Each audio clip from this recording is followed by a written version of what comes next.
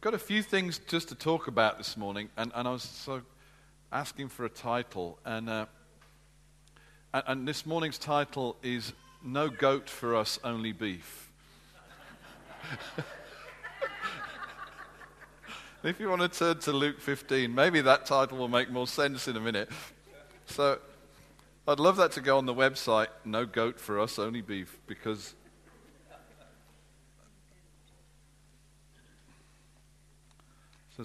there's a few scriptures to look at, but this is kind of where we're going to jump off from. It's a story we've been in many times before, and I'd just like us, can we, we're going to pray, but why don't we pray for one another, and then let's pray for the church in Glasgow this morning, and for our city. We haven't done this for a while, and I just believe we have a real role to pray the favor of God on our city, that it would prosper even in difficult seasons like we do now. So Father, I don't know if you want to grab someone's hand next to you, if you feel comfortable with that, or they do. This is no proposals now, all right? Now do that another time. And let's just pray for the people around us. You can just pray under your breath or in your head. Just pray, Father, I just want to release favor on my friends this morning. I release your presence, your words, your kindness. Lord, I've just been hearing about you heal because you're kind. And if it's our fault or even if it's not inconvenient, you still love to bless and heal and resolve things in our lives. And we just release that favor over every single person in this room this morning. And we pray for the churches in our city right now, that probably some maybe just winding up, some just getting going. We pray for a huge, huge release of the presence of God, for incredible preaching, great worship, and all over this city your name would be lifted up and be great, great glory to you. And Lord, thank you for the role we have and the influence we have in the heavenly realms, which means we can pray for our city to prosper, and it will. So again, we pray today, Lord, that there would be prosperity in our city, that you would release favor on the businesses, on the people that govern us, and there would be great peace and great opportunity for the gospel. But also, even in economic difficulty, we would swim against the tide, not just as a church, but as a city. We'd be known for being a place of the favor of God. In Jesus' name, amen. And we had a fun time yesterday when he took Hope to the streets. There was about 30 of us went out, so thanks. I loved it. I enjoyed it. Thanks to Carissa, she's still here, who did a great job of just leading us and organizing that. And we had intercessors, and we had teams praying for the sick and prophesying over buskers and sharing the gospel with people. It was so good. And we were parked right outside the Royal Concert Hall where there was a psychic fair on, so I'm believing we kind of messed that up in the spirit as well while we were there. Kind of shut down a few of their airwaves just because we were there worshiping and interceding to the God of all gods and the King of all kings. So wasn't it fun? It was a good time, and we're going to do it again in a month. And it really did feel like the atmosphere started to change. People at the beginning were quite resistant to prayer, and then we began to see people respond. And I stopped. Silly story, really. I had this word about left leg, but it took me, I must have stopped 3 people who had some sort of crutch on their left leg, and every time they said, no, it's not my left, it's my right. I began to realize that if you have a crutch on this side, it's for the other side. So I finally found someone who let me pray for them, who had, I got the thing, so I interrupted 3 people's day. I think I blessed them anyway. It was fun to do. And people are so courageous. I mean, Johnny and others were giving free hugs away. And it's funny, isn't it? Like, some people would say, I could never go up and offer to pray for someone who is ill. But the thought of standing in the middle of Buchanan Street with a big sign saying free hugs just scares the living daylights out of me. So I think you guys that do that are just incredible. I mean, that just takes real courage.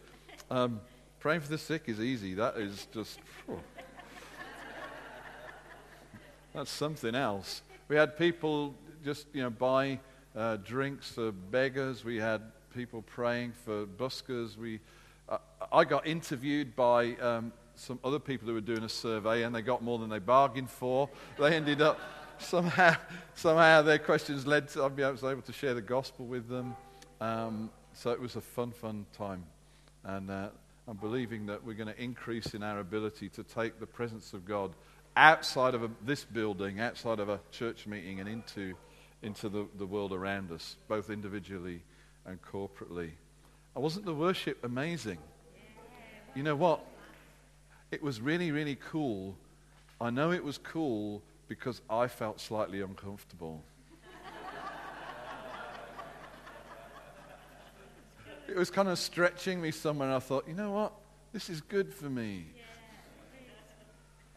I'm the church leader. This is good for me to be out of my comfort zone in worship. Yeah, thanks. Yeah, so choruses of yay. Did I say Luke 15? Yeah, I did, didn't I? Okay, story of the parable of the lost son is in the NIV. I want to talk about Father God and being sons, and I've got three things to say, which may all be over in 5 minutes, but that would be unusual. I want to talk about really the encounter that happens in the story between particularly the father and the younger son who's returning, the prodigal, and maybe then just get a bit of time to just refer to how unique a revelation of God is the fatherhood of God. It's New Testament unique. And flowing on from that, how much trouble it got Jesus into by identifying himself as a son, and what that really then means for us. I don't think we always comprehend how significant it is. Let's put it this way, I don't always comprehend how significant it is that I am a son of God. And actually the people around Jesus actually clocked how significant that claim was quicker sometimes than we do. They understood the implications of that very statement. So if we make it to the end of that, we will definitely be eating beef and not goat, all right? So in this story, we'll break into verse 17, but the parable is about a youngest son who asks his father for his inheritance now. His father gives in and gives him the money, and he goes off to a far country, and he spends it all on loose living, and he ends up broke and poor, so bad that he's feeding pigs, and he's so hungry he wants to eat what the pigs are eating. And it's obvious really, but if you go to your dad and say, I want my inheritance now, there's a very clear implication is, I'd rather have you dead and have the money. Yeah. So this was a massive, the son had delivered a massive insult to the father, and all the community would have known the size of the insult. And then he's getting hungry and he's getting smelly, and he comes to his senses in verse 17, and he said, how many of my father's hired men have food to spare, and here I am starving to death? I'll set out and go back to my father and say to him, Father, I've sinned against heaven, against you. I'm no longer worthy to be called your son. Make me like one of your hired men. So he got up and he went to his father. But whilst he was still a long way off, his father saw him and was filled with compassion for him. He ran to his son, threw his arms round him, and kissed him.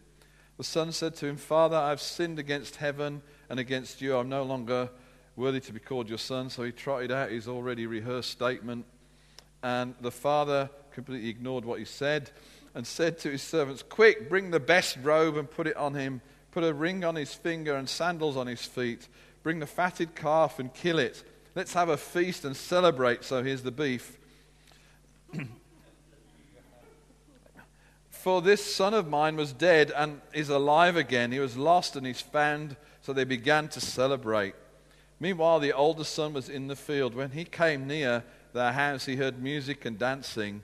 So he called one of his servants and asked him what was going on. Your brother's come, he replied, and your father has killed the fatted calf because he has come back safe and sound. Steak is on the menu. I think in one of the translations it says corn-fed beef. I mean, if you're a carnivore, you're like, the older brother became angry and refused to go in, so his father went out and pleaded with him. But he answered his father, look, all these years I've been slaving for you and never disobeyed your orders. You yet never gave me a goat. See, beef or goat? Never mind. You never gave me even a young goat so I could celebrate with my friends. By the way, if you've ever had goat, you would prefer beef. We had goat in Mozambique. I prefer beef. You never gave me a young goat so I could celebrate with my friends, but when this son of yours who squandered your property with prostitutes come home, you kill the fatted calf for him. My son, the father says, you're always with me and everything I have is yours. But we had to celebrate and be glad because this brother of yours was dead and is alive again. He was lost and now he's found. And we've spent time around this as a church because this issue of the father heart, the fatherhood of God, and therefore being sons and daughters is absolutely crucial to Christianity, really. And it's really what God is speaking about at the moment. I'm still having trouble with this thing. Is it all right? It feels like my ear is falling off. I really don't want to be an older brother, and this week I was facing a few things. This is a great church to lead, and it's a great privilege to be part of the leadership team that leads it, but there are pressures and time and busy, and I found this sort of elder brother thing coming up inside of me, which was like, grumble, grumble, grumble. I can't do any more. I've been serving really hard. God, I've obeyed you in everything you do. And it feels like all I'm going to get is a goat.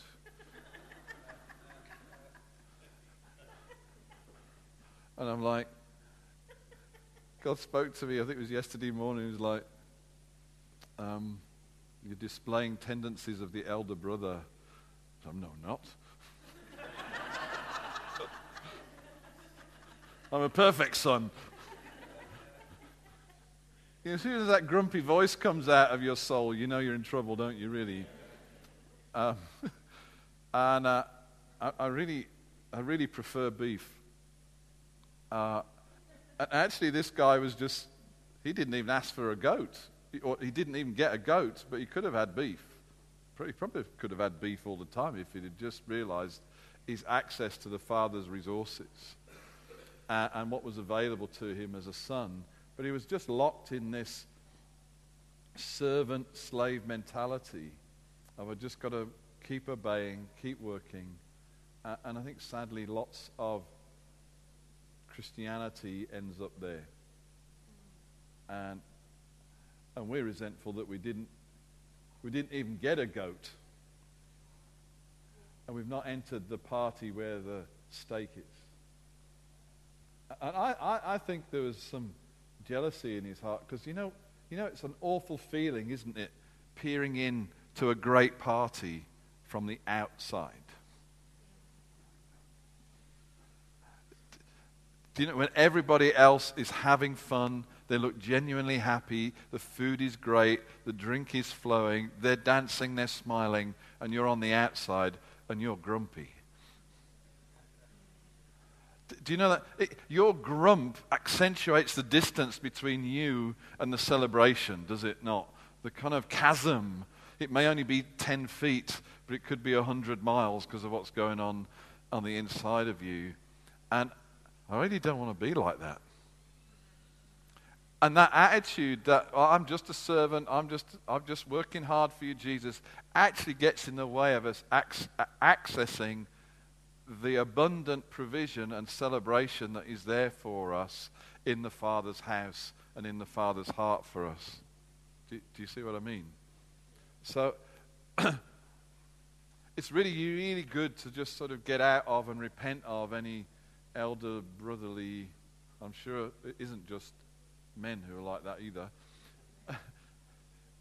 attitudes. But I want to, what I really needed was what the younger brother got.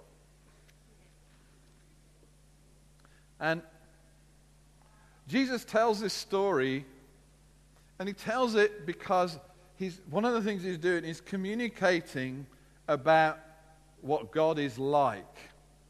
And he uses a figure, uses a person that would have been familiar in society, someone who had some money and sons and maybe a big house, and they would have been familiar with this kind of person. But at that point, all similarity ends. Because this man, this father, does not behave in any way like a father in his position would behave in their culture at their time. He breaks every single moral kind of cultural code by the way that he behaves. So even the insult of being wished dead, he actually gives this crazy kid the money.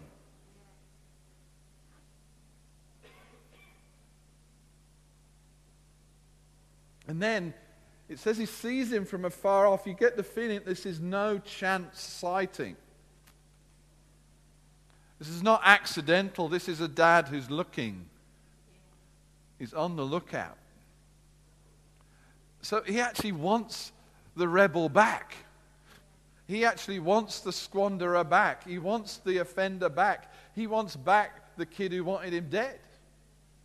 He had not allowed the offense and even the cultural shame that would have been surrounded with that to dampen his heart of passion and compassion for his younger son.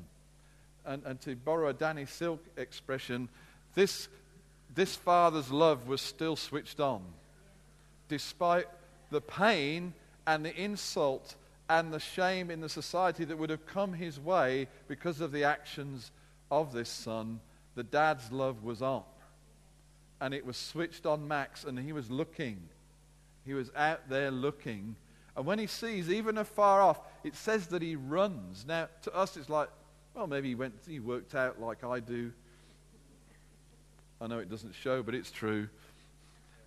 And he ran. But a guy in this, that was culturally inappropriate. You didn't run anywhere. You were dignified. You were sober. And if you've ever been to the Middle East, you realize that running any distance above about 3 steps makes you break out into instantaneous sweat.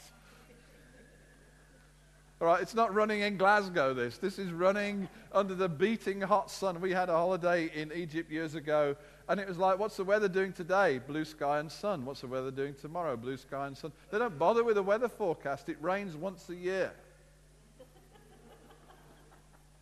We had 2 weeks there. We never saw a cloud, ever. It was blue sky and sun. That's the kind of place they were living. So you start running in 40-degree heat, you're pretty...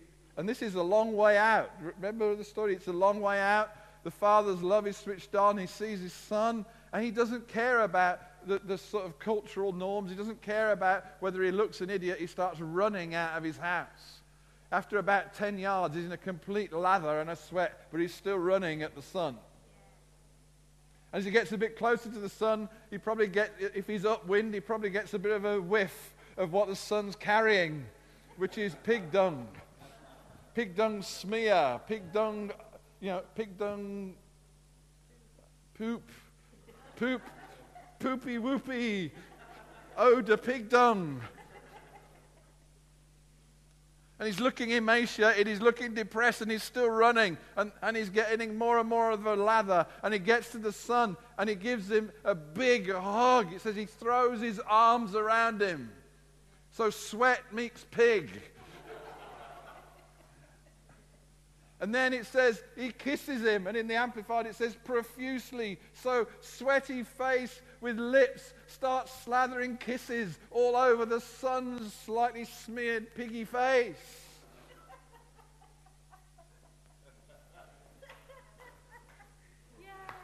This is a picture of God that Jesus is saying. He's saying he's getting in a sweat over you. He's keeping his love on towards you. When he sees you kind of start to make a move, he's running in and after you. When he gets to you, he throws his arms around you, doesn't care what sort of mess or smell you're in, and he covers you with kisses. There's a song that we sing, and some of us sing one version and some of us sing another. What's the big... He is jealous of me. Is that how it starts? Love likes... I am a tree, bending beneath the waves of his wit. This is underprepared sermon, so I'm getting help from all angles. But all of a sudden, I'm unaware of his... I need somebody help me out here. Second verse. There's a line in the second verse where it says that heaven meets earth like a sloppy wet kiss. Yeah. I really struggled to sing that. Anybody with me? I think that's not in the Bible. But there's something deeper going on. It's like, ew. That's embarrassing. And I asked Carissa, I think, who knew about, because there's another version that heaven meets earth like an unforeseen kiss, which sounds much more proper. And it was my preferable version of the song, because it didn't have the sloppy wetness of the... But that's the cleaned up version. The original was sloppy wet kiss. I am accurately informed. Who would write a song about God like that? The son who eats steak.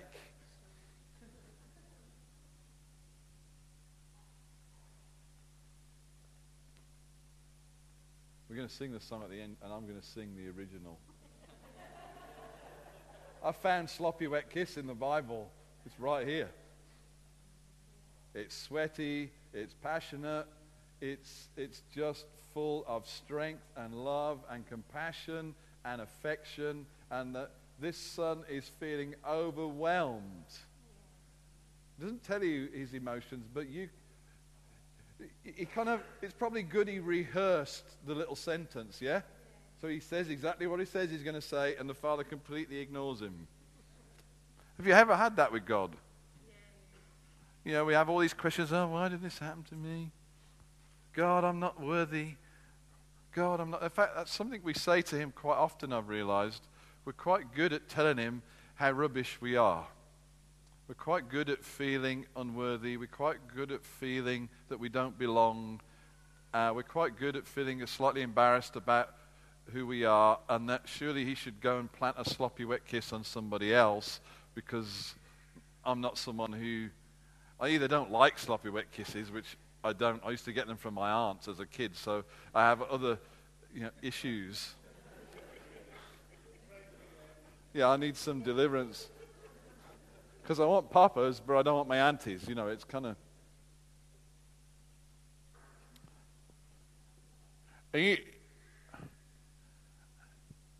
So he's presenting his whole sense of unworthiness with good reason, and he's completely ignored.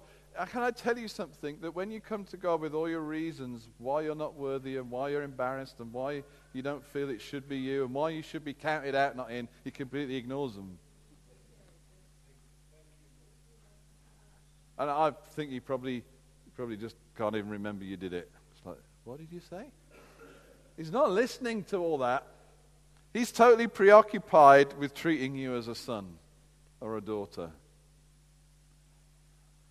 That's all he's interested in. He says, come on, let's get some clothes on you.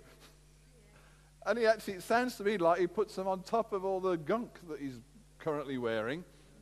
Puts a thing on his ringer.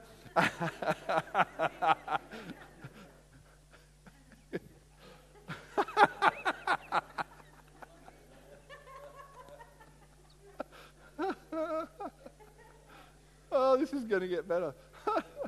And something on his feet, sandals or whatever.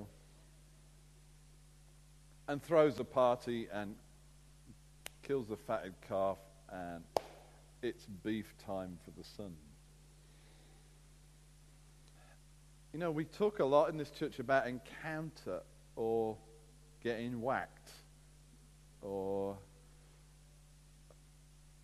some other words, because we're struggling sometimes for words. But you know what happens? People, and often it's externalized. It isn't always externalized, but often people have something, they get prayed for, the Spirit comes on them, and they groan, they fall, they shake, they laugh. Yeah? And that freaks at least half the rest of the church out. Can I just say that it's okay if that's what happens when Dad gives you one of his hugs. Yeah. And it's okay if it isn't what happens. Yeah. Just make sure you get a hug. Yeah. And that you're not feeling, oh, I'm ever so humble and I'm ever so excluded. I don't even get a goat. God wants to give you steak and a kiss and a hug. And express his enthusiastic love for you. And he's not listening to all your reasons why you don't deserve it. He just wants to give it. Now, whatever that looks like on the outside isn't the important thing. But that you have an encounter with Daddy God like that on the inside is the important thing. And if we don't have one, we're going to feel like the older brother. And although we long for goats, we're not even getting that. And let me trust you, if you got goat, you would not be thrilled.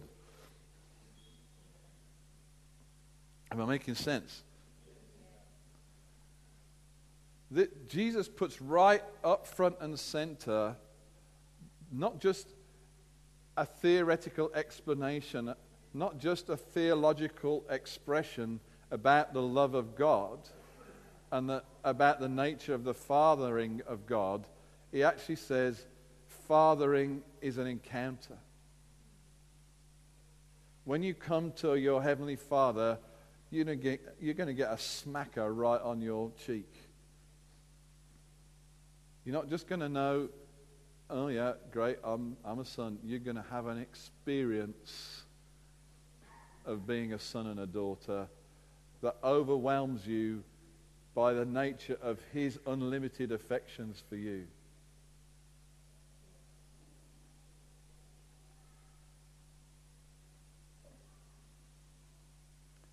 The intention for every child of God is that they have an encounter with Daddy in heaven that is overwhelming of their soul and their mind and their body in such a way that they know that God is affectionately desirous of them. Regardless of their condition, regardless of their history, regardless of their excuses, regardless of their current mental state, your Heavenly Daddy wants to give you a great smacker. He wants you to have an encounter with his affections that leaves you in no doubt of the state of his heart towards you, no matter what state you happen to be in. Isn't that exciting? And we have to position ourselves out of goat-longing older brother mentality and say, God, I just want to run into your arms and have you run to me. I want to experience you like the younger brother. I'm not here giving you all the reasons why I've served you and why I'm obedient and why I just want you. Is that okay? So that's what these encounters are about, and we all need them, and we all need to keep having them, because it's easy to forget what he's like, and just as importantly, it's easy to forget who we are. This guy had completely forgotten who he was, but the Father completely ignores his evaluation of himself. He completely ignores the identity he's taken on himself and renews his identity as a son immediately. You are from my house, not the house of pigs. Even if you smell like a pig, you're not one. You're from Daddy's house. That's who you are. That's your real identity. He's renewing his identity as well as displaying his true nature and affections. And we all need that. We all need our identity renewed. If someone sort of poked you and said, well, who are you? What would you say? If you really know that you're a son with huge privileges, then you're in a good place. If you rush confidently into his presence, then you're in a good place. If you want him to come and embrace you and you don't care what it looks like when he does, then you're in a good place. If you feel unworthy or scared, then you need to know better who you are. And more importantly, even better, know who he is. When Jesus taught them to pray, do you remember that? We haven't got time to turn there now, but in Matthew 6, he taught them to pray, and he said, pray like this: Our Father, who art in heaven. I can remember this one. Hallowed be your name. No, they weren't prepared.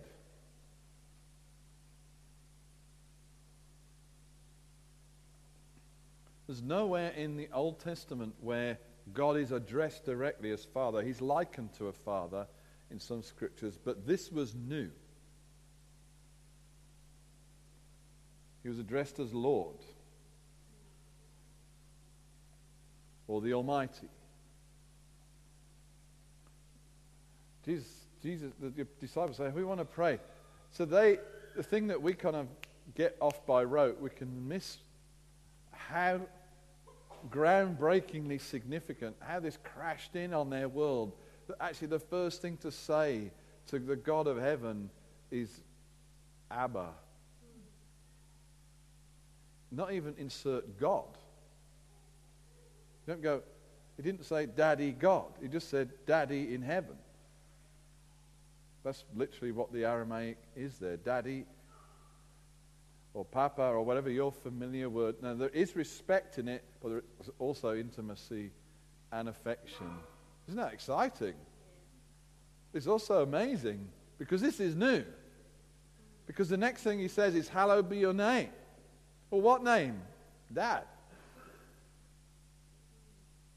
Sometimes people who have exegeted that have referred very quickly back to Old Testament names of God. But the whole point of this first two lines is that God is being introduced in a new way. And he's saying, hallowed be, worship him as Father, but hallowed as a significance. It's set apart. It's make holy. This is a singular thing here that we should lift up above all other names. This is a defining moment. This is a defining lens. This is a defining way of thinking about Father. Lift him up singularly as Daddy God. Well, not even with the God in, just as Daddy in heaven. It was shocking. It was profound. It was radical. And it got him killed.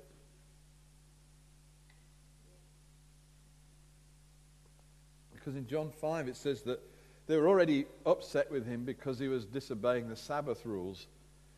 But in calling God his Father, he made himself equal with God. They understood that if you say you're a son of God, you're putting yourself on parity with the one who is your Father. Hello. So I'm not, there's Dad in heaven, I'm a son down here. It's not like that. If I say I'm a son of God, I'm declaring parity with the one who is my Father. I'm saying I'm a heavenly person.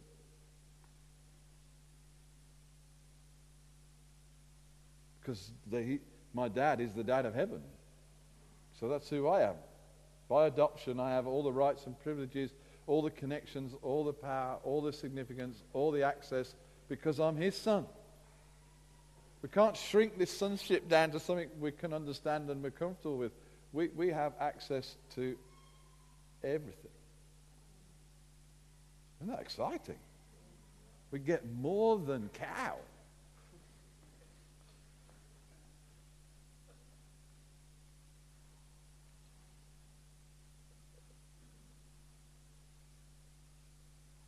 I was praying this week and thinking about that scripture and saying, Jesus got in trouble because he said he was equal with God. If I say I'm a son of God, I'm saying I'm equal with God.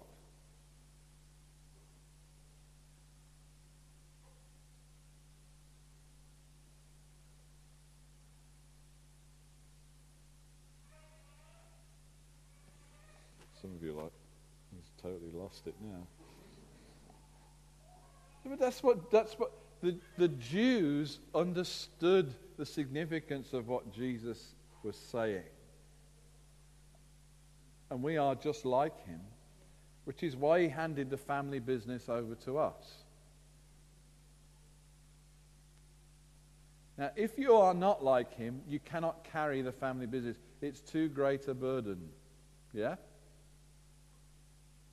If you don't have his resources, if you don't have his nature, if you don't have his strength, if you don't have his lineage, then to then pick up the family business is just going to be too much. It's going to crush you. But Jesus expected us just to carry on without a blip, which is why he said, if you believe in me, you'll do the things that I do, and even greater things because I go to the Father. He just says, but look, you're sons, I'm a son, this is what sons of heaven do.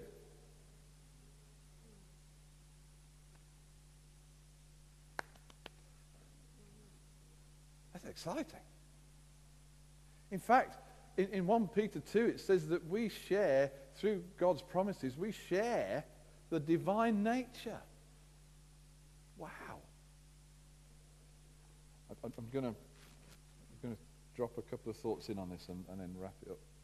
What does it mean to be equal with God and share the divine nature? There's some things theologians talk about the nature of God are called the incommunicable attributes of God. So they're attributes of God that we don't really understand because they're nothing like what we are. Yeah. And there's other things that are attributes of God that are communicable. That's that word. Because we, like his omnipotence is communicable because we understand power, but do you see? Yeah. But his timelessness is something we really struggle to understand. But if you share the nature of God, you have access to timelessness.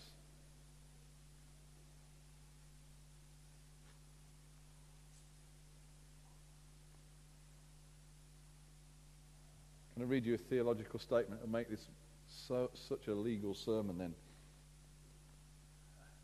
To God himself, all of his existence is always present.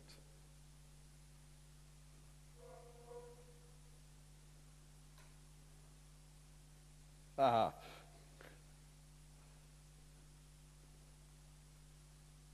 So we live in sequences. We live from 1 minute to the next. What's he going to say next? I'm struggling with the last thing. What's the next thing? And on we go. Our life is a series of moments, and we step in from one to the other, and so on and so on. And then we have a memory that remembers what it was like, and we have hopes and dreams of the future. Yeah, we live on a line, really, a time line. God is in that, but that isn't how he lives. Everything that has ever happened, past, present, or future, he is equally fully aware of at the same time. So what you did 10 years ago or 5 minutes ago is equally full-on present in God's awareness of what you're going to do in 10 years' time and as what you're doing now. He's timeless, which means all of existence is full-on in his consciousness at this present moment, if you like. We still struggle because we can't talk outside time because we live inside time. But he lives outside time, which means all of time is equally present in his awareness because he lives like an eternal now. All right, this is about cow. All right, this is eating cow. Eating cow equals we share in his likeness. Which means we share the divine nature, which means we are, because we're sons and daughters, we are equal with God. I don't mean that we tell him what to do, but we're of the same nature, of the same status. He's wrapped us, he's seated us with him in heavenly places. There's tons of scriptures about our exalted nature. Which means that we have access to God's timelessness. Illustration, prophecy. God who knows the end from the beginning and who is equally aware of all the things in your life from its beginning to the end, tells you through a prophecy what's going to happen, who you're going to be, calls out your destiny, and plonks a marker in front of you maybe 10, 20 years' time, is absolutely certain. You've just accessed the timelessness of God. Well, will it ever happen? Will it ever happen? To him, it already has.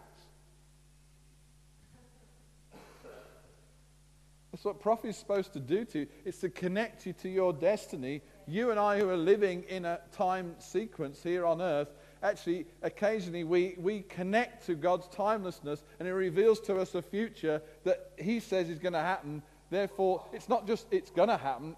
To him, it already has. And the revelation of it is meant to pull us into our destiny because we have that level of certainty about a God who doesn't change. We're connected to our inheritance as timeless people. Isn't that exciting? If God delivered something to the earth, an anointing, a gifting, and a promise, and he did it 20 years ago, 100 years ago, guess what? We can access it today. It's just as real and just as alive and just as present now as it was then, because God says it's full on.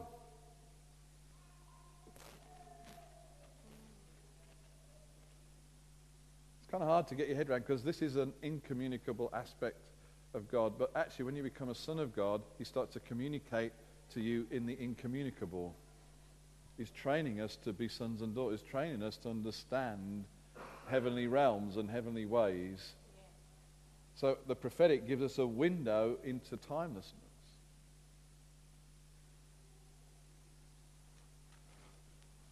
Whew. Do you want another one? Hurry up.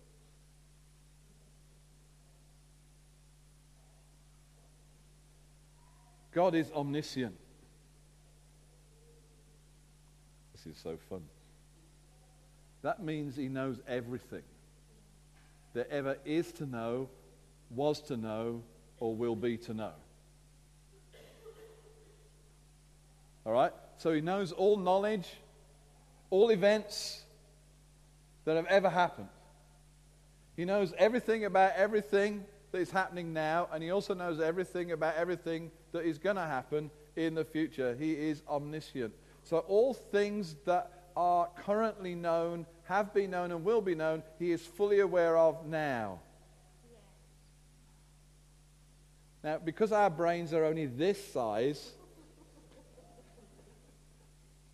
he can't download all of that to us in one shot.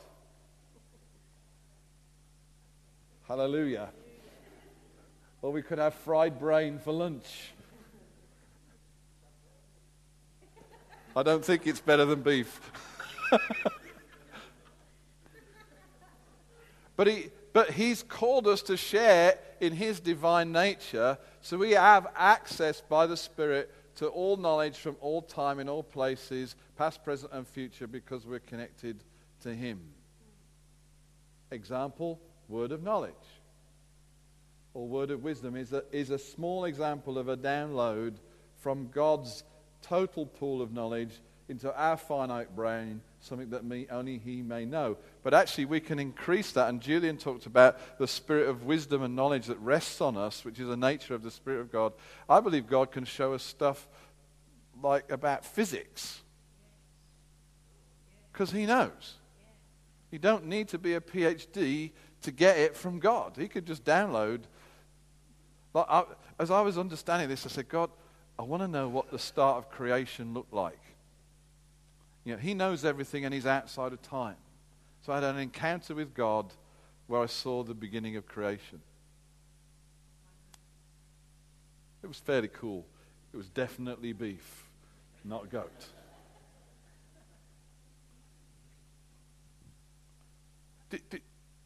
This sonship thing is awesome.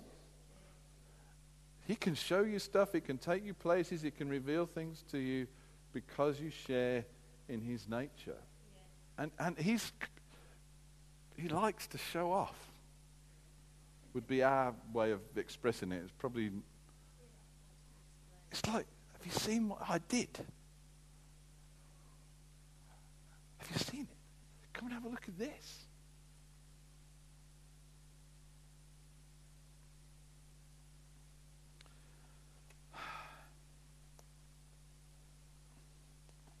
Can we have the band? It's sloppy wet kiss time. So just to remind you about this point, to this point in a church service, I have not knowingly sung Sloppy Wet Kiss. Because, like some of you have been going, where's that in the Bible? That's embarrassing. I remember my auntie.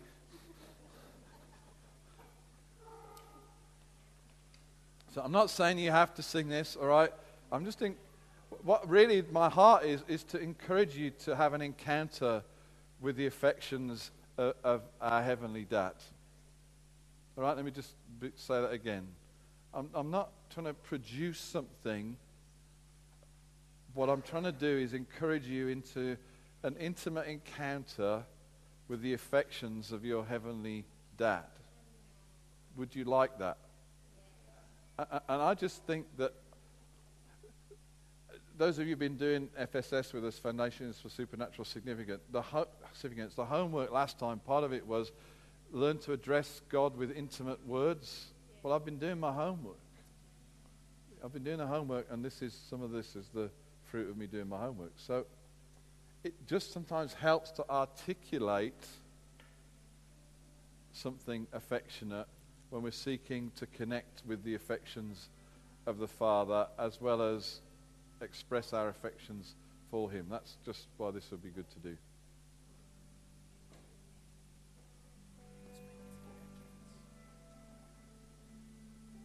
So can we stand?